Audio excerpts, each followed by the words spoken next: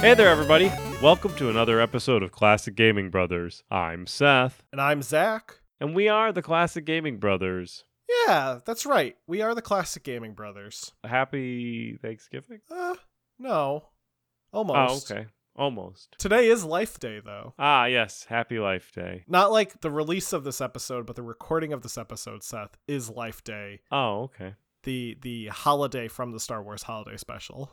Anyway, Anyway. what have you been up to? What have you been playing? Well, Seth, recently I've been playing Age of Empires 4. Oh, fun. So Age of Empires is a real-time strategy game, or RTS. I'm a big fan of the series. The series has been going on since the 90s, and I play a lot of Age of Empires 2 with my friends. But the new game, Age of Empires 4, came out in October of this year, 2021. It was developed by Relic Entertainment and World's Edge as a kind of a joint venture, and published by Xbox Game Studios. The game is, I would call, really a return to form for the RTS genre. It really feels like you're playing classic Age of Empires, just with updated graphics. So far, I've only played the prologue/tutorial. I didn't think I would need to, so I tried to skip it, but I couldn't find a way to skip it. So I think you're just kind of forced to play the tutorial. But the tutorial goes over the basics of the game, which if you've ever played an Age of Empires game or a real-time strategy game, you're most likely familiar with the basic formula. You have to construct a base and then attack an enemy base while maintaining your resources and managing your resources. Right. And certain units are better versus other type of units. This tutorial will actually teach you, if you're going against archers, you might want to use cavalry versus slow-moving soldiers who will get killed by the archers. Right. So it does kind of give you some basic gameplay advice, stuff that you could most likely figure out if you're familiar with the franchise or the genre. But if you're not, if you're a newcomer to the genre, which considering there haven't been a lot of traditional real-time strategy games of this nature in the recent years, there probably is going to be a lot of new fans. I definitely think having this tutorial is a helpful and beneficial element. I will say that, again, I've only played through the tutorial. I played through part of it today, so I haven't really gotten to the actual campaign, but I do like what I've been playing so far, so I'm definitely excited to get back into it again. I also haven't officially bought the game yet. I've been playing it on Game Pass,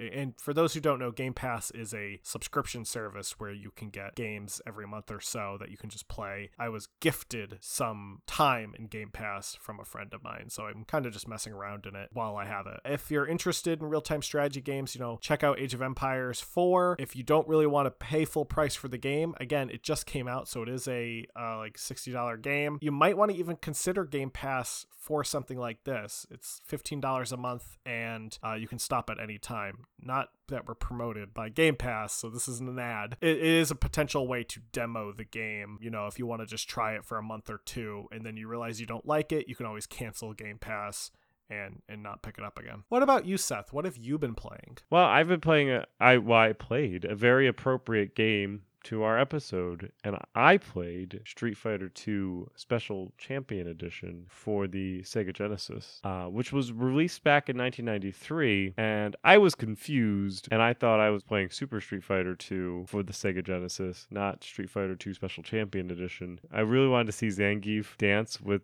Russian President Gorbachev, but that doesn't happen in Special Champion Edition. That only happens in Super Street Fighter 2. But anyway, I beat Street Fighter 2 with Zangief by being Russia's greatest wrestler of all time. Nice. And I won't really talk more about it because, fun fact, this episode is entirely about Street Fighter. So if you wanted to hear more about my recently played, don't worry. We have an entire episode dedicated to my recently played. Yeah, stay tuned because we're gonna get right into it. I did want to thank one of our listeners, Ace, for writing into the podcast and requesting this particular episode. And we hope that you enjoyed this episode, Ace. Thank you, Ace. This is a great topic. I'm surprised we actually haven't covered it before. So I know we talked about Mortal Kombat, but we haven't talked about Street Fighter. and I think we did talk about like fighting games a bit, but I remember we brought it up when we were talking about unreleased games, and we went over how one of the versions of Street Fighter 2 ended up getting leaked and then bootlegged, and we got into a whole conversation about all the versions of Street Fighter 2, which we're going to get into that conversation again today. But before we get started, we'll talk about our memories with Street Fighter. So, Seth, do you want to go first talking about your memories of Street Fighter 2? Or Street Fighter in general? I mean,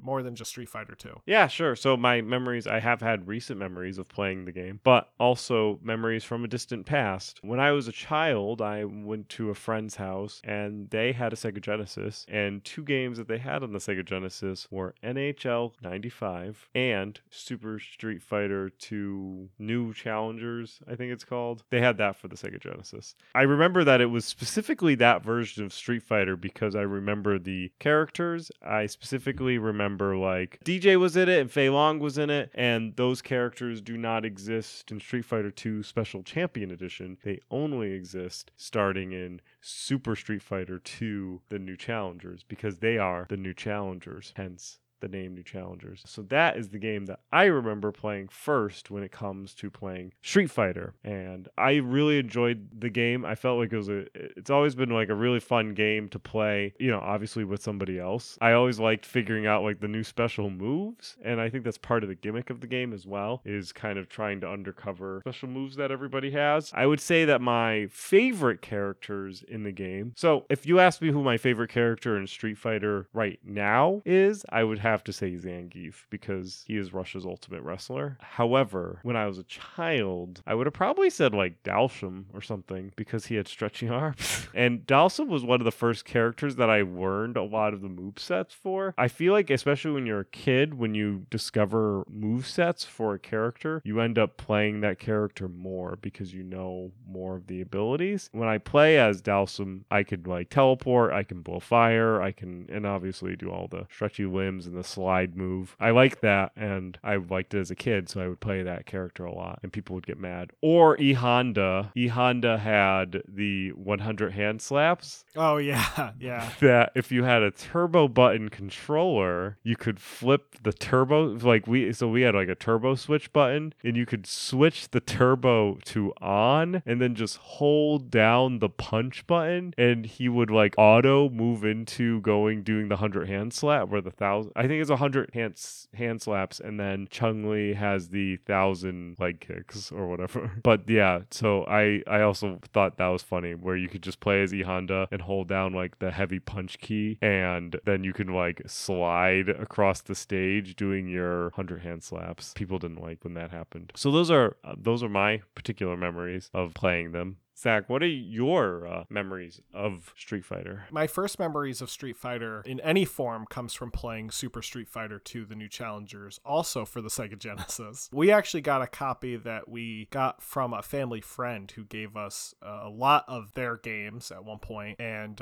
we had a copy of this game. I remember playing it, but I don't remember being any good at it. I think, like Seth, I also preferred playing as Dalsum because he had stretchy arms. I also liked playing as Vega because I thought he was cool because he had like knives on his hands. Yeah. Like Shredder, Wolverine. He's like a combination of Casey Jones and Wolverine. Yeah, exactly. But I could never really do the moves. I would just button mash and eventually sometimes pull off like one of his moves. But I don't remember what any of his moves are called. I think he can do like a twirly thing. If he's in his home stage, he can climb the stage. Yes, yeah, you can climb the stage. That was cool. Yeah, that's really kind of just what I remember about playing Super Street Fighter 2, The New Challengers. So to get into it, we've been talking about a very specific Street Fighter game, Super Street Fighter 2, The New Challengers. Or for some reason in my head, I think it's also Turbo. Or no, there is a Turbo version. There is a lot.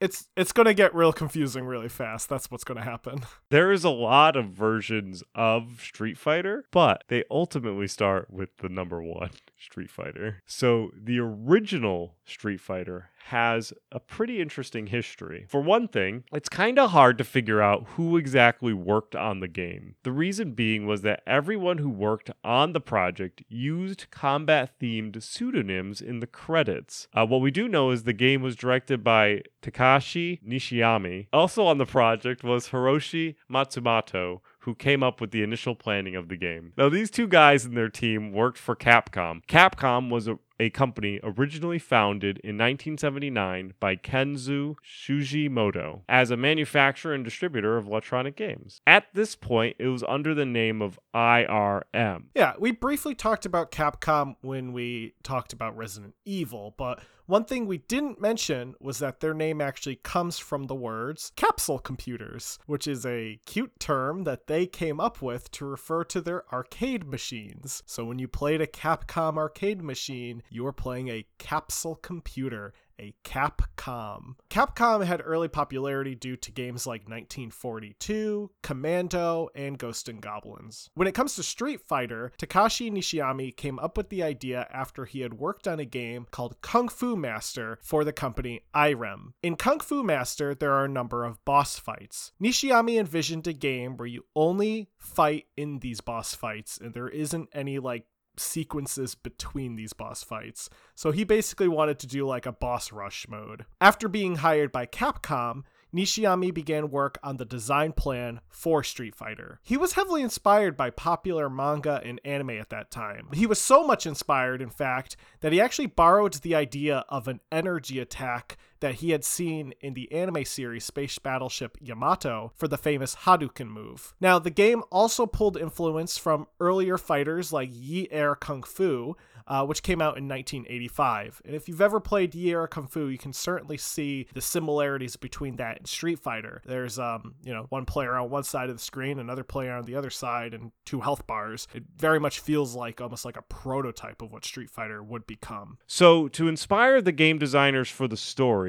they went to the 1973 martial arts film Enter the Dragon, as both that movie and Street Fighter involved an international fighting tournament with each character representing a different fighting style and nationality. And so you have like Vega, who's a Spanish bullfighter, and E Honda, who's a Japanese sumo wrestler, and Zangief, the greatest Russian wrestler.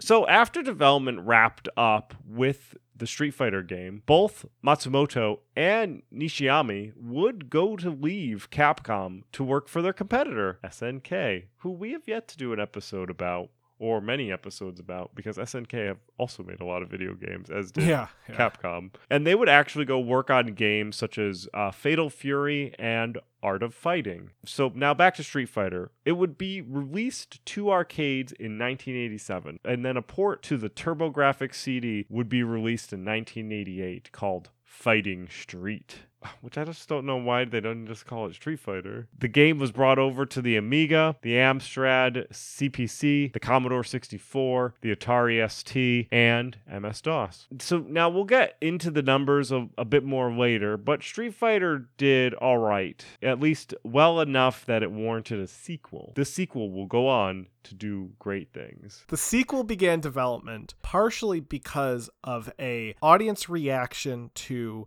a different version of the Street Fighter cabinet. Now, there were 2 versions of the cabinet that were made. The original version used punching pads, which were pads that you had to physically punch on the cabinet in order to interact with the game. This was innovative, but also kind of dumb, because something that I heard was that, and this was just from like anecdotal stories, I don't know how prevalent this was, but from anecdotes I've heard, people would go to the arcade, even in the 80s, and these pads would already be worn out. So you would go and you'd punch the pad and you would hurt yourself. Almost like a game within itself, right?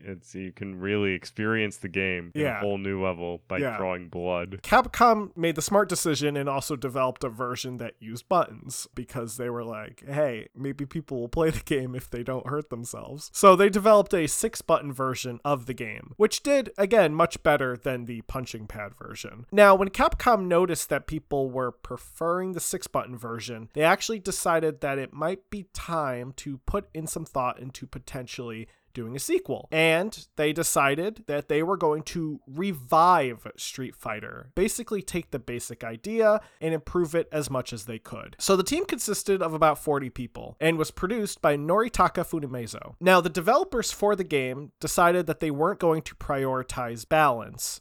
Really, they wanted to focus on art and sprite work. The high quality animation that would eventually be in Street Fighter was also largely thanks to the hardware being used. It was unique hardware that allowed for different characters to occupy different amounts of memory. So for example, if you take a character like Ryu, he only occupies 8 megabits of data. Zangief, however, occupies 12 megabits of data. This technique allowed for characters to have higher animation patterns and also allow for an overall increase in quality for this game. One of Street Fighter II's most popular features was a combo system. Reportedly, this came about completely by accident. Funimizo, when he was working on the game, was doing some bug checks, and when he was doing a bug check, he realized that you could chain punches if you timed it precisely so that you can actually add a second or third hit in when you do your punch. He noticed that when you do this, you can even get it up to be like 4 or 5, and I think he said at one point they got it at least 8 combos because they timed it right. So he thought this was fun. Even though it was a bug, he decided that it was probably going to be more interesting to leave in, and he was right, as players found that if you got that perfect timing, you could get multiple hits, and it made for a very different style of gameplay.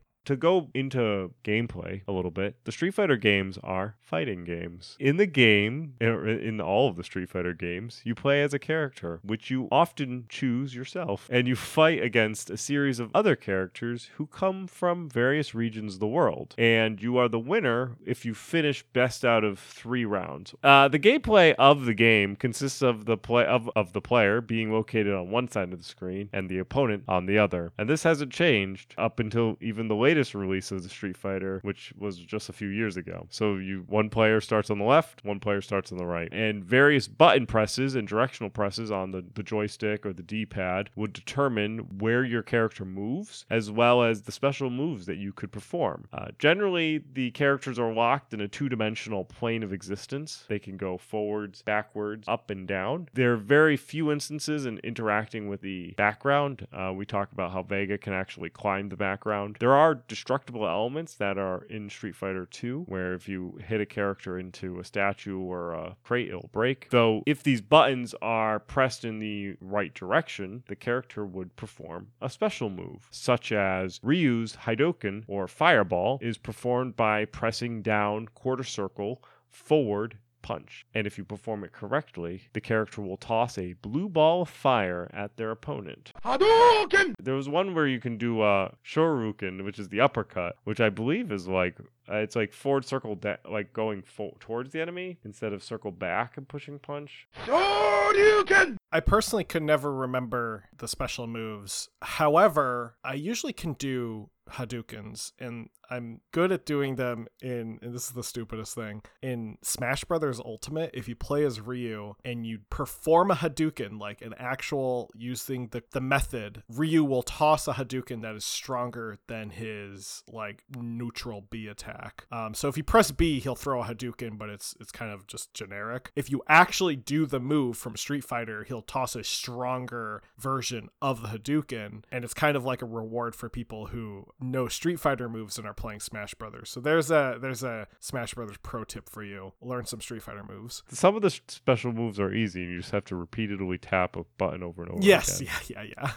Like Ihan does 100 hand slaps. Which is why it's great when you're button mashing. In the first game, you control a young Japanese martial artist by the name of Ryu. Ryu has a rival whose name is Ken. Fun fact about Ken, so in Street Fighter 2, they end up giving Ken the name Ken Masters, and the reason he is called Ken Masters is because when they were marketing the game, they were very worried about being sued by Mattel because Barbie's boyfriend is named Ken Carson. So they decided they were going to give Ken a last name for Street Fighter. So they called him Ken Masters, so he couldn't be confused with Barbie's Ken. Even though he is a blonde, blue-eyed kind of guy. it looks nothing like Barbie Ken. I mean, if you cut Ken's hair a little bit, There we go. Yeah, he give could him a be. little, He give could him be a little confused. bleaching. He's blonde. I thought he was brown haired. I don't know. Whatever. No, Ryu's brown hair. Ken and Guile are brown. No, I meant Ken blonde. the toy. I meant Ken the Barbie toy. Oh, I just know what the fictional man on the TV is. But yeah, for those who want to picture these characters, Ryu, he wears a like martial arts gi, he has dark hair, and Ken wears usually like a red or an orange gi and has blonde hair. In Street Fighter 1, again, Ryu's rival is Ken, and something I actually wanted to include here is that when you in the game, you primarily play as Ryu, but if your opponent, the second player plays as Ken and beats Ryu, they will then play the rest of the game as Ken. Oh, that's fun. Yeah, it is fun. So there is a way to, I guess, play as Ken if you want. In the first game, you have a couple of challengers you have to go through. The first being Retsu, who is a Kempo instructor, Geki, a ninja, Joe, an American karate champion, Mike, a boxer, Lee, a Chinese boxing expert, Jen, a professional killer, Birdie, an English and wrestling boxing expert and also like a bouncer for like a bar, Eagle, who is quote unquote a well-dressed bodyguard, Adon, a deadly Muay Thai master, and finally Sagat, the emperor of Muay Thai, who is the final boss in the game. Sagat looks like Sagat in all of the Street Fighters, and he has like an eye patch, he is bald, and he is very muscular, and when he throws his weapon, he goes, Taiga! Yeah, oh, Sagat. Street Fighter 2 changes up some of the lore, so Ken and Ryu go from being these bitter rivals to actually being best friends who still sport a rivalry, but it's more of a like friendly rivalry. Like they're like brothers. They argue with each other, but they love each other. Like Seth and myself. We're That's brothers. Right. I don't think we're rivals. No. We don't have anything to rival about. Anyway. That's right. I always win. Now, in Street Fighter, it's true. In Street Fighter 2, you can actually pick from other playable characters. So you can also play as E Honda, who is a sumo wrestler from Japan. Blanca's like, looks like the Incredible Hulk. He's like this green monster who's from Brazil, but What I love is that the premise of Street Fighter doesn't change between Street Fighter and Street Fighter 2. It is a championship of fighters, all who fight differently. And you have like all of these characters like E Honda and Zangief and Ken and Ryu who all specialize in a different type of fighting style. But then you just have Blanca who can make himself coursing through with electricity. And he has like the ability to throw himself as a cannonball at you. Like I don't even know what his fighting style is, and I'm sure there's somebody who's like very angry that we are not aware of what's going on with Blanca, but I just think it's fun that in a world that's pretty much every other character is normal. Well, so there is actually a Brazilian fighting style called capoeira, but I'm 99% sure Blanca does not do capoeira. No, Blanca like scratches you. Blanca is great. I love Blanca. He looks like the Incredible Hulk and he electrocutes you. He is so different, but he doesn't not fit in. Right, yeah. I mean, he's like, you can't have Street Fighter without Blanca. Also, there's Guile, who's a U.S. Air Force Special Forces operative. His fighting style is punching people. That's right. And he's got the flat top. Yeah, he has a flat top like hairstyle. Chun-Li, who's a Chinese martial artist and Interpol officer. And then you got Zangief, the best character in the game, a professional wrestler and fighter from the USSR, and best friends with Mikhail Gorbachev. And lastly, the final playable character is Dalsim, who is a fire-breathing yoga master from India. Probably not a super sensitive character like in terms of like political correctness, but he's fun because he has stretchy arms. There are 4 computer characters who are the 4 heavenly kings of Shadaloo, which are the big bad in Street Fighter 2, and those are Balrog, who is an American boxer, Vega, a Spanish bullfighter, Sagat, who's from the first game, like, and is apparently emperor, but works for the mysterious M. Bison, who is the leader of the criminal organization of the Shadaloos. They are in that order of importance to M. Bison. So Balrog is the lowest guy on the totem pole, and Sagat is the second behind M. Bison. Being that he was an emperor in the previous game, that kind of feels like a downgrade to being like lieutenant. He went from being emperor to being M. Bison's like coffee guy. To be fair, Sagat's only the emperor of Muay Thai, which is the combat style. So he wasn't like a royal emperor. That'd be funny if he was a royal emperor. That'd be really funny. And he like had to bump up to a glorified drug dealer who wears funny hats. That's it. It's like the fall of Sagat. That'd be some great fan fiction right there. Now, what's actually fun is in Japan, Balrog, Vega, and M. Bison all have their names swapped around. In Japan, Balrog is actually known as M. Bison, Vega is known as Balrog, and M. Bison is known as Vega. And the reason for the swap was because there was a concern that the American boxer known as M. Bison may be easily confused with the real-life American boxer Mike Tyson. So, all the characters had to be swapped around. And the M is, some Street Fighter instances, the M stands for Master.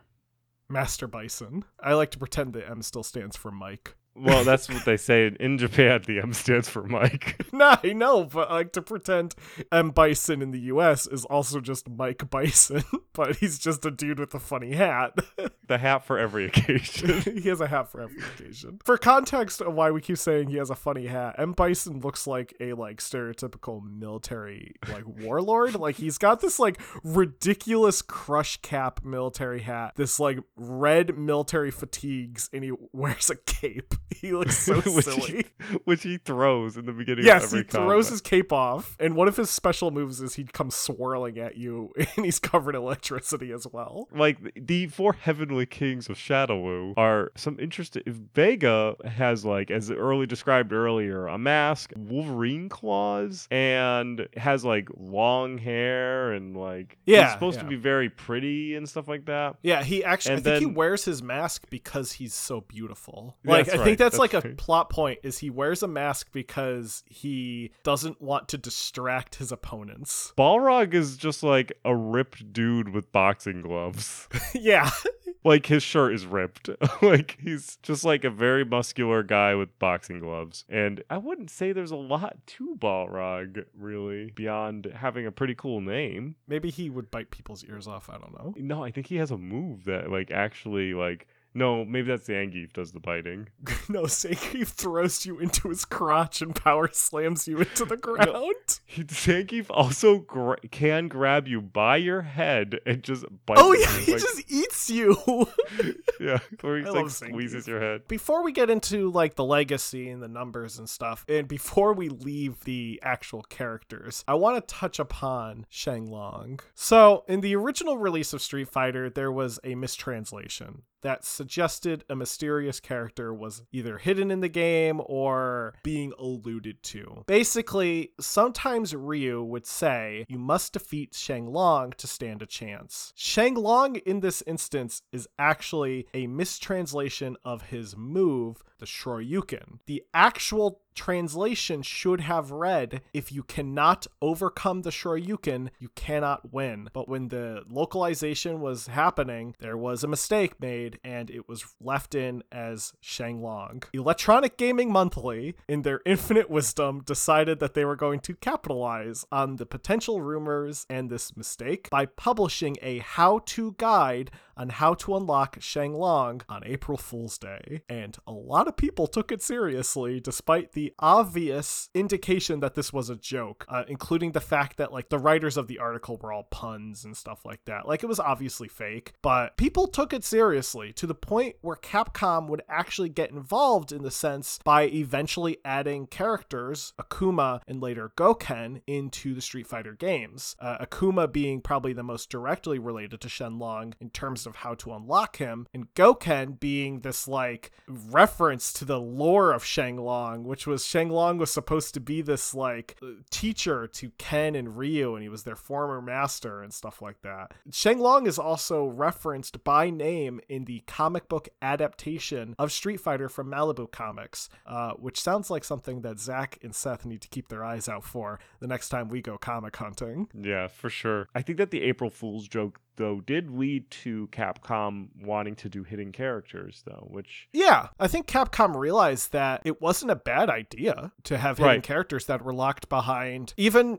kind of like ridiculous standards of like you have to beat the game without taking any hits or something like that. What that does is incentivizes players, and these are arcade games. I mean, yes, there were home console versions, but if you wanted to unlock these characters, you had to put in the money, and Capcom was all about the money. So that's right. And we can get to that money. The original Street Fighter arcade cabinet with the punching pads was not successful at all. It sold about 1,000 units. They created the 6-button version, and that ended up selling 50,000 units, which is significantly more than 1,000 units. So then they were like, this is an idea. Oh, people like buttons. Instead of bleeding at an arcade, they'd rather push a button. In Japan, it actually slowly climbed the charts, and by January 1988, it hit number 1 in Japan's highest grossing arcade cabinets, according to Game Machine. In the US, the game would only ever peak at the number 10 spot in December of 1987 and would go down from there. So it was much more popular in Japan than it was in the US,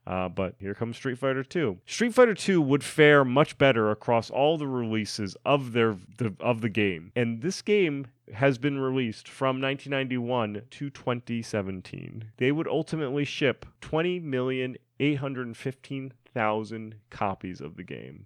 And that, not bad at all. That's a lot of money because each of those games did not ship for $1 for sure. So 20,815,000 was divided up among many different iterations of Street Fighter II. The original Street Fighter II World Warrior moved 60,000 cabinets worldwide. The Street Fighter II Champion Edition that would come out in 92 moved 160,000 cabinets. Then Super Street Fighter II on the arcade moved an additional 100,000 cabinets. The SNES would see a combined movement of 12.4 million units, of which 6.3 was the Street Fighter II The World Warrior, another 4.1 of Street Fighter II Turbo, and Super Street Fighter II would have sold 2 million units. On top of that, it was released on the Sega Genesis. There would be another 1.6 million units moved on the Sega Genesis of combined Street Fighter II Plus and the Special Champions Edition. So the one that Zach and I owned and the one that we did not own. And then from 2006 to 2017, they would move 6.4 million units of Street Fighter II through the PSP, the PS3 and 360, the Switch, and the SNES Classic. 5,280,000 units would be shipped for the Super NES Classic Edition of Street Fighter II, which ultimately says that nostalgia sells. As you can tell from these numbers and the fact that sequels and such were made, Street Fighter was massive. The second game especially was massive. So you might have heard Seth and I refer to different versions of Street Fighter 2. Well, let's talk about those versions now, should we? Street Fighter 2, the original Street Fighter 2, was soon followed up by Street Fighter 2 Champion Edition. This version was stylized in the arcades as Street Fighter 2 Dash, and by Dash, I mean there's this massive apostrophe on the title screen. So it's like Street Fighter 2 apostrophe, but you say Street Fighter 2 Dash. This was launched in arcades in 1992 and also ported to many home consoles such as the Sega Genesis. The main change was that it made the 4 Heavenly Kings of Shadaloo now playable characters. It also added mirror matches, so now you could actually fight an opponent playing as the same character as yourself. You could have Ryu versus Ryu, Ken versus Ken, Zangief versus Zangief. It also improved fighting techniques and had balances for all the characters, specifically for competitive play, because Capcom was realizing that people were playing this game competitively, and they wanted to capitalize on that. After Champion Edition was released, pirates from, I believe, people don't actually know where exactly the pirates were from or operating out of. A lot of sources seem to indicate Taiwan, created Street Fighter 2 Dash Rainbow Edition, and they sold this version illegally to arcades as a conversion kit. Now, this version allowed for characters to perform special moves mid-air and was also a bit faster, and some people call it a bit more hectic. Now, because of this pirated version, Capcom realized that people wanted the game to be faster. So they created Street Fighter II Turbo Hyper Fighting, which released in 1992 and was an enhancement kit. This added faster playing speed, and it also improved balances. Following this was Super Street Fighter II The New Challengers in 1993. This introduced Fei Long, a Hong Kong movie star, Cammy, a 19-year-old female special forces agent, DJ, a musician from Jamaica, and T-Hawk, a Native American warrior from Mexico. Super Street Fighter II Turbo released the following year in 1994. This version introduced a further new gameplay mechanic such as super combos and air combos, and also introduced the secret character of Akuma, who was based on the Shang Long rumor. You could play as Old Rio, Old Sagat, also Akuma. Fun fact, Akuma is banned from any tournament play.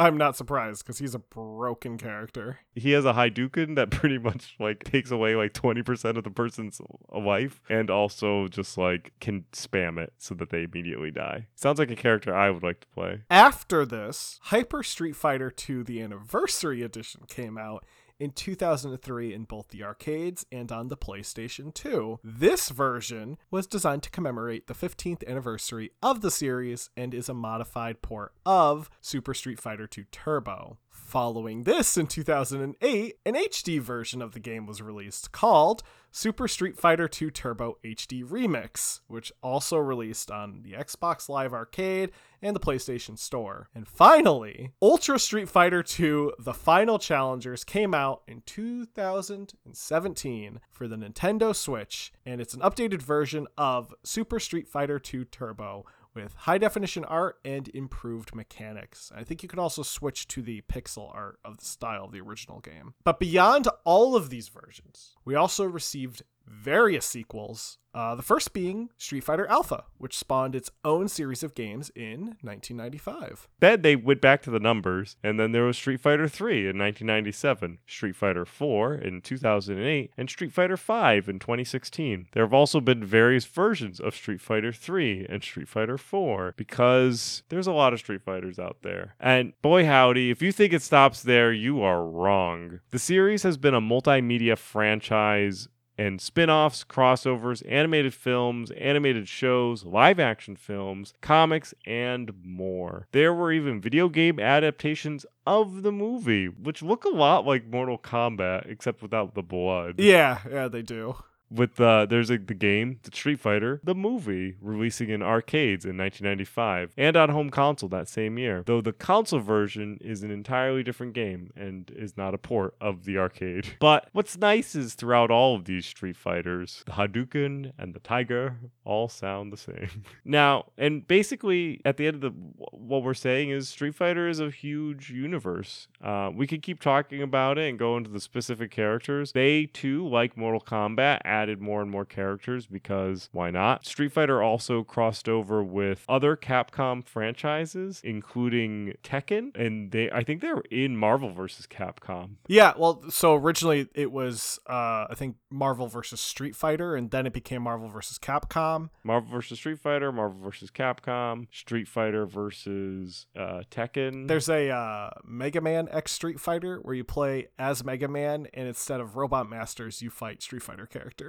Yeah, Capcom. You can buy little die-cast figures of the Street Fighter characters. Pretty much, you can if you have a Street Fighter character that you like, you can have it in every medium possible. But I think that's enough of Street Fighter for now. Maybe we'll come back and visit Street Fighter later. And thank you, Ace, for writing in to let us know about the Street Fighter. We will put your name into the raffle and we'll see if you win. We will, at this time, move on to our buy, wait, pass as we wrap up this episode. So, as you all know, the buy, wait, pass is a little different. I describe a game to Zach. He doesn't know what game I'm going to describe. I'll let him know the name of the game. He will look it up and he will decide whether he wants to buy, wait, or pass on it. And then he will do the reverse for me. And maybe one day we'll get the same exact game. Zach, I'm going to go first. All right. So this game actually is already out. Came out back on October 28th, so it's available for purchase. And you're going to be on a train, but you do have to run away from a weirdo and solve puzzles and perhaps become friends with those who have passed and make sure that you do not pass as well. I'm interested. The game is called Subway Midnight. And now we're going to cut away and Zach will spend some time looking the game up.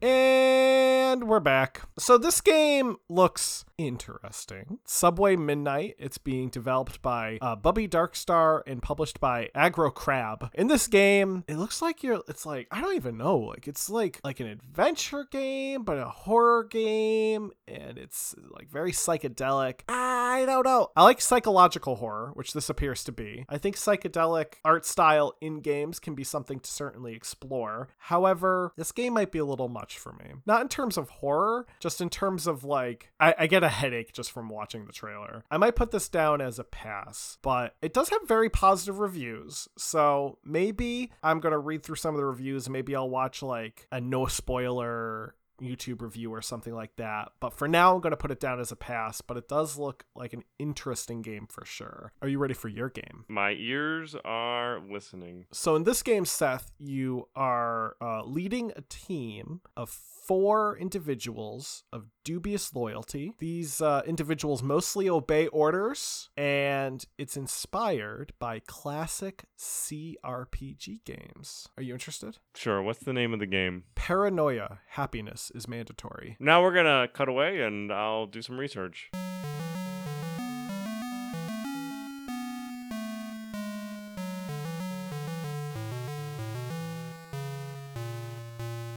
All right, and we're back. So I don't know if Zachary knew this when he saw this, but this is actually based on the pen and paper game Paranoia, which is a game that is fun. Everyone plays as you all work for this computer. So you're all supposed to work together on solving a problem. And it could be a very simple problem. Like you need to go get something. And everyone has their own agenda. And so you're paranoid about everyone else with you. And there's this thing called the computer that is like kind of like the overmind kind of thing. It's just like the computer knows everything. And you want to like serve the computer, but not everybody wants to serve the computer. And there's all sorts of like everyone's got like a secret little agenda to themselves to win the game for themselves. So I think them taking Paranoia, the tabletop game, and translating it to a PC game is fascinating. I am actually very excited to see that because I'm a big fan of the tabletop game Paranoia. I think that it's a lot of fun. It's a really good game to like one shot and be done with it in like literally like a 4-hour session or something like that. You could play extended. I've only played the game a couple of times in my life and they've always been short one shots. But yeah, so I'll probably buy this when it comes out. So yeah, Paranoia, happiness is mandatory. And I know that some people who listen to this podcast may be interested in this game as well, if they listen to this particular episode. That's going to be it. To wrap everything up, you can find us and listen to us on any podcasting app available. You can contact us by sending us an email at classicgamingbrothers@gmail.com. You can also find us on social medias. Facebook, Instagram, and Twitch are all Classic Gaming Brothers. Our Twitter is CG Brothers Pod. Give us a follow. If you want to support the pod, give us a rating on iTunes or on whatever listening app that you listen to. That really helps with driving people to find the episodes, which then drive more listeners. We also have a website you can check us out on, which is classicgamingbrothers.com. And that's it. Zach, did I forget anything? Don't play games like my brother. And don't play games like my brother. I've been Zach. And I've been Seth. And we've been the Classic Gaming Brothers. That's right. One game we didn't talk about was Street Fighter 2010, the final fight for the NES. This is a side-scrolling action platform game where you fight robots and shoot lasers out of your hands. Do you say Tiger!